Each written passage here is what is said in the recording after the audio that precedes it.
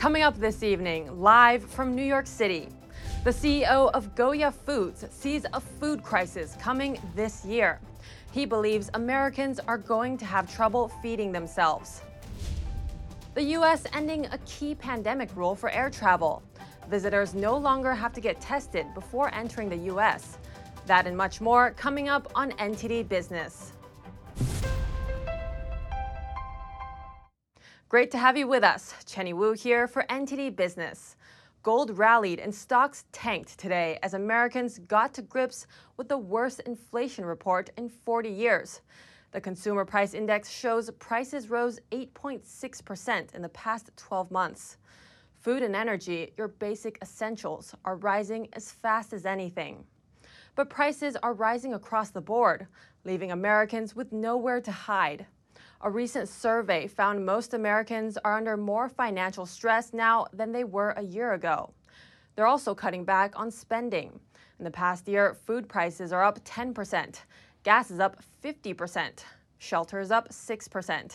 During the pandemic, the government and Federal Reserve has been digitally printing trillions of dollars and injecting them into the economy. This dilutes the values of the dollar already in the system, meaning they can buy less with the same amount. Poor Americans have been hurt most by this policy. Financial assets like real estate and stocks have rallied, but if you don't own any, you've been left behind.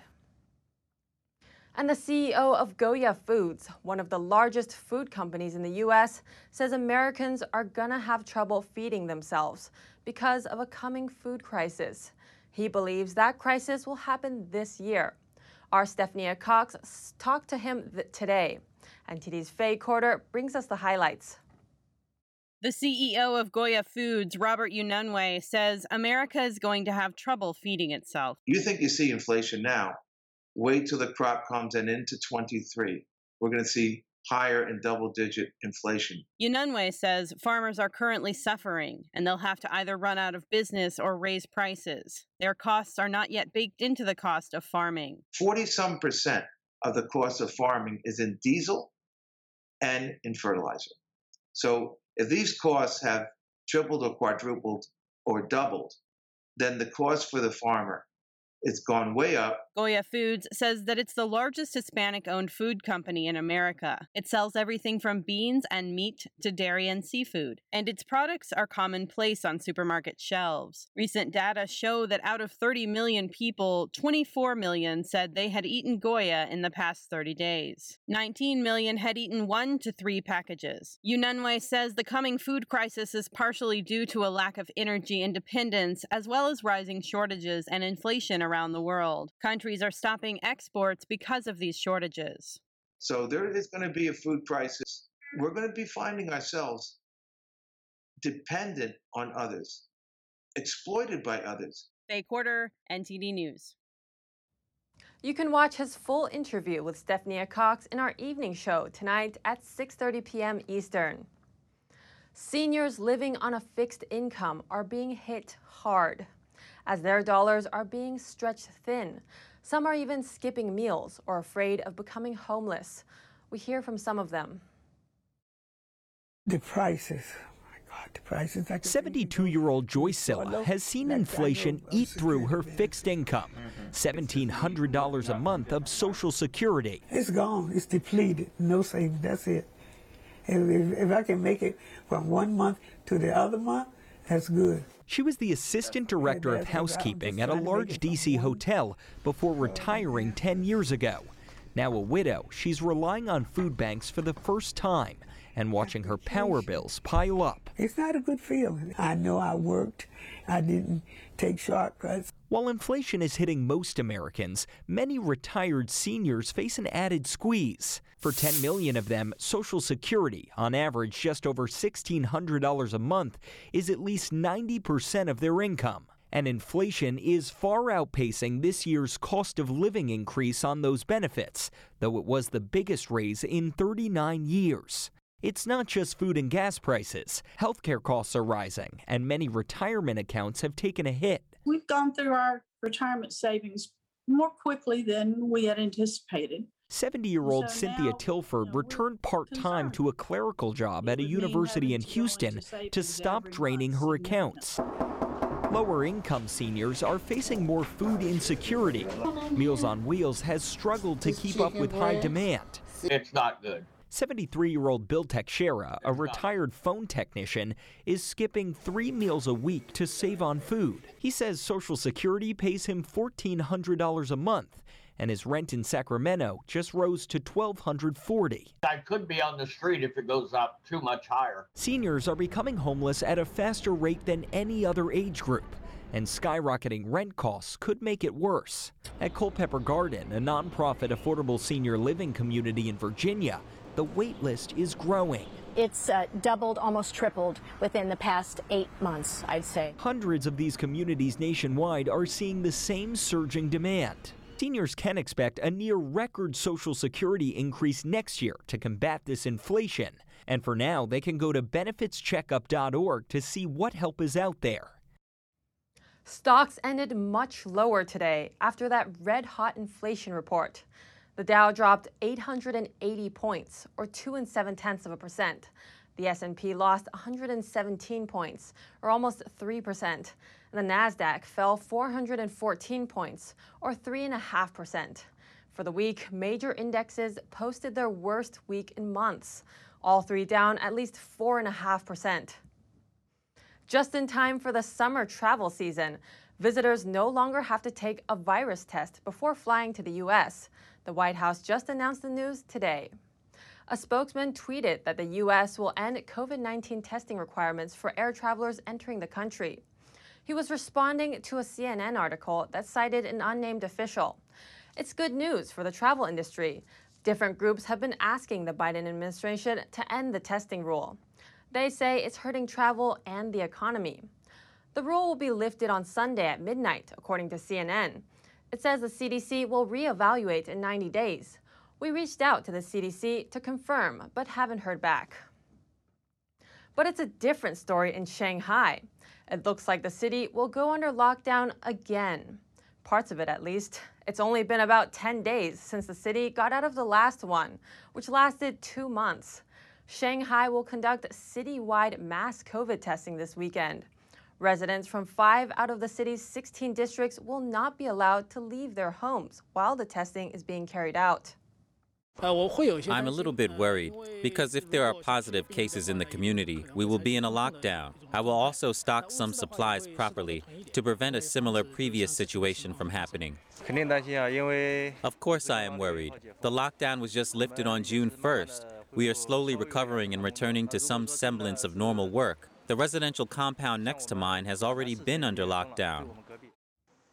Authorities have ordered PCR testing for all residents in 14 of Shanghai's 16 districts. Fears of another lockdown triggered a rush to grocery stores and online platforms to stock up on food. And comes as CCP head Xi Jinping shows little indication of moving away from the zero COVID policy. China and the U.S. are engaged in an innovation race. But China could be stealing and exploiting weaknesses in U.S. patent protection laws to gain the upper hand. An upcoming movie titled Innovation Race takes a deep dive into these issues and explores how it impacts Americans. Host of Epoch TV's China Insider, David Zhang, speaks with the director of the movie, Luke Livingston. Luke Livingston, thank you so much for joining us here on China Insider. Well, it's great to be here. Thank you, David. Luke, your new film is telling a lot about the state of competition between U.S. and China. Define for us quickly, what exactly is it between China and the United States when it comes to in your film that you have been working towards? Well, the film is titled Innovation Race. And in the innovation race with China, there is no prize for second place. People don't realize that if China wins the innovation race against the United States or against other countries, that they will control the world's technology, they will control the world's economy, and they will control you. China's moved into number 2 by stealing our innovation, but they're not satisfied with staying there and being a leading manufacturer. They want to move from manufacturing to innovation. They want to become innovators. They want to own the technology that they're manufacturing, right? So they've been very focused on looking at what America's done in the last 250 years and saying, what have they done right? Well, what we've done right is maintain this fantastic innovation engine called the U.S. patent system. But we have been shooting ourselves in the foot the last 10 years by weakening our patent system, while China is taking advantage of that and strengthening their patent system. It's basically about sharpening the competitive edge over China. But now you're saying within the last 10 years, things have gone bad. What exactly do you mean by that? Well, with the onset of the technology revolution at the turn of the century, big tech was growing fast, right? New ideas were flying. They had to compete and get products to market really fast, right, to compete. And what happened was, as they were bringing these products to market, cell phones and technology had lots of patents in them, like your cell phone has hundreds of patents in it. All of a sudden, an inventor would come and say, hey, wait a minute. The technology you were using in that cell phone, I patented that technology. And you're taking it from me. Well, big tech, that slowed down big tech. So they said, look, we got to find a way to hold off some of these small claims against us from patent owners. We need to be able to push them back and keep going. So they worked and lobbied Congress to develop a new law back in 2011 called the America Invents Act. And the American Invents Act was basically big tech lobbying Congress to say, look, we need to create a kangaroo court called the Patent Trial and Appeal Board within the patent system that invalidates all these patents that they're coming after us with. Like these claims for patents. These claims for patents, right? So it's a way for big tech to basically use regulatory capture. They kind of capture the patent system, or at least part of it, to create this panel that invalidates patents. And it's fueled by money from big tech. So you can bring lots of lawyers in. You can continually challenge these inventors and people claiming infringement by big tech companies. So that weakened the patent system. What happened is all of a sudden patents became less certain. Investors started to pull money back from patents and investments or inventions. What is China looking, or how is China looking at this situation? They obviously read our laws, they read what's going on. How do you think they will take advantage of the current state? Well, they've looked at what we've done to weaken our own patent system, kind of shooting ourselves in the foot. What have we done here in the United States to weaken our patent system? They've looked and they go, okay, well, hey, guess what? Before they did all that, it was working great.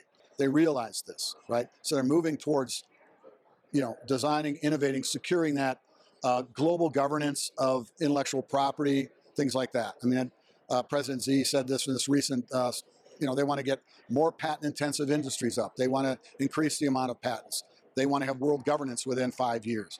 We can't compete with China and win the innovation race if we don't strengthen our ability to secure our inventions and our technology here in the United States.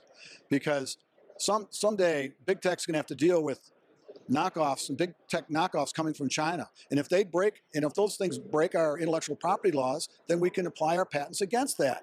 And we can keep, we can have control over this. But if we don't, let's get mowed over. Well, Luke Livingston, thank you so much for joining us for this discussion today. Thank you. Still to come, Russia saying goodbye to McDonald's. Former locations are reopening under new branding and ownership. Golf star Tiger Woods hits a new milestone. He's officially a billionaire, joining only 2 other athletes in the club. That and more coming up on NTD Business.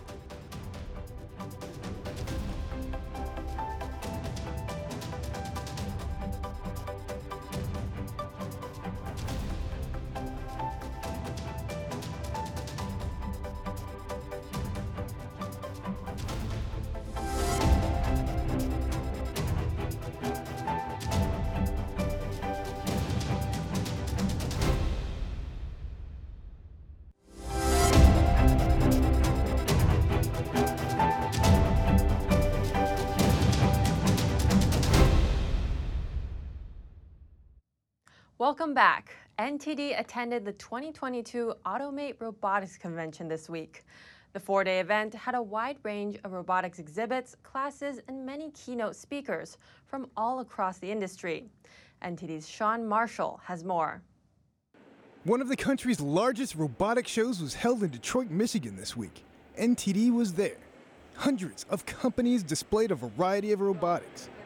James Reed from BizLink displayed a Lego building bot, but he says their robots have a wide range of applications. So this solution isn't really obviously practical for the real world, but it's really showing the different technologies that can be used and brought together to perform a task such as this. It has a wide range of uses outside of just putting Lego bricks together. We could use similar technologies to assemble small automotive components, do wire harness inspection, and quality validation on different parts. You might know Carl Zeiss is a camera lens company, but they actually make robots for car makers too. So what we're doing here today at Automate is we're showing our automation capability. We're showing our sensors, our structured light sensors, measuring the different aspects of a car. Formic Technology is trying to provide an affordable way for manufacturers to automate. We deployed a system. They only pay for uptime of the equipment, just like hiring labor. And post-deployment of the system, we maintain, service, and reprogram machines as necessary, so we are partnering with the end user to make sure we're meeting with their needs and providing them systems through a small hourly fee, unlike going and buying automation. Goodell displayed their track motion overhead robots. So this TMO basically allows customers to move their robot between different pick-and-place applications, machine tending, all the way to painting, washing, or even welding applications. Ilkechi from Formic says there's a huge potential for robots to be displayed in the manufacturing sector. Adoption of automation is really slow. In the United States last year, there were about 40,000 robots deployed, but there are over 1 million open jobs in manufacturing that could be automated today. The automotive sector is the biggest industry that has adopted robots, but now many other industries are finding ways to leverage automated solutions, like in retail, construction, and food processing. Sean Marshall, NTD News. When you think pro golfer, you probably think Tiger Woods. The 46-year-old has maintained his supremacy as one of the top-earning athletes in the world. And now he's officially a billionaire. Forbes estimates he's worth at least $1 billion based on what he's made over the course of his lifetime. That means he's just one of 3 known athlete billionaires, joining LeBron James and Michael Jordan. Woods' big buck status comes despite reportedly turning down what's been called a mind-blowingly enormous offer from the new Saudi-backed LIV Golf Tour. But when you break down the numbers, less than 10% of Woods' career earnings and net worth come from golf winnings. Most of his money comes from those enormous endorsement deals over the years. Fans of the Scooby-Doo series have a chance to embrace their inner Shaggy or Scooby. Airbnb has 3 overnight stays along the coast of Southern California in a recreation of the Mystery Machine, which is the van used by the cartoon characters as they foiled mysteries. This special offer is a tie-in with the 20th anniversary of the live-action Scooby-Doo film. Matthew Lillard, who played Shaggy in the movie, is hosting the stays. They're scheduled for June 24th, 25th, and 26th. Those who book a one-night stay will get lots of perks, including a late-night viewing of the film. It's complete with all-you-can-eat snacks and other throwbacks to 2002. Booking information is available on Airbnb's website. If you're on the hunt for unique memorabilia, a showroom in Italy might have you covered. It attracts wealthy collectors from all over the world. They come looking for oddities or world-famous movie props to add to their home decor. NTD's Andrew Thomas brings us a closer look. Tom Holland's Spider-Man Far From Home mask looks out at an extraordinary collection of memorabilia. In the center of Arezzo, near Florence, is the Theatrum Mundi, a place filled to the brim with all kinds of collector's items. Our customer are people that want put some strange things in his home, office, yacht, airplane, society. So they want to have something really unique. Cableri left the legal profession to dedicate himself full-time to memorabilia. His clients are the rich and famous, who look to spend enormous sums of money to own objects that might have been the stuff of their childhood dreams. It's why the collection is private and can be visited only by appointment. Arezzo, this small city, doesn't have a big airport, so they arrive in Florence, they take in a helicopter to come in Arezzo, they stay here two hours, they buy and then they go. So it's very strange world. So. One of the most iconic items is the chopper bike from Easy Rider, originally owned by Dennis Hopper. Bianca Barbagli, Caballeri's executive assistant, recalls her excitement when the bike first arrived. I grew up as a teenager with this movie, and it was so iconic. And we had to unpack in the street because it was so big, the truck, that we couldn't get the truck in front of the gallery, and so all the people stopped and looked at the bike. The gallery was considered worthy of the cover of National Geographic magazine some years ago. The publicity brought it to the center of attention and caught the eyes of many more collectors. Many tourists visit Arezzo to browse through the countless antique stores, but might be surprised to find it's home to some of the world's most iconic movie memorabilia. Andrew Thomas, NTD News. There are no more McDonald's in Russia. The fast food chain is one of a number of companies that left the country after it invaded Ukraine. So Russia is replacing it with its own fast food restaurant, set to open Sunday. Here's the logo. The company says it represents a little burger and 2 large fries. It kind of looks like an M, but the name or what kind of food it'll have hasn't been announced yet. Russians will find out on Sunday, though, when 15 locations are expected to open their doors. If you have any news tips or feedback for the show, send us an email at business@ntd.com. That's the latest from the NTD business team and myself, Chenny Wu. You can still catch NTD Evening News with Stephanie Cox at 6:30 p.m. Eastern. You can follow me on Twitter, too. For NTD Business, that's all for today. Thanks for watching and have a nice weekend.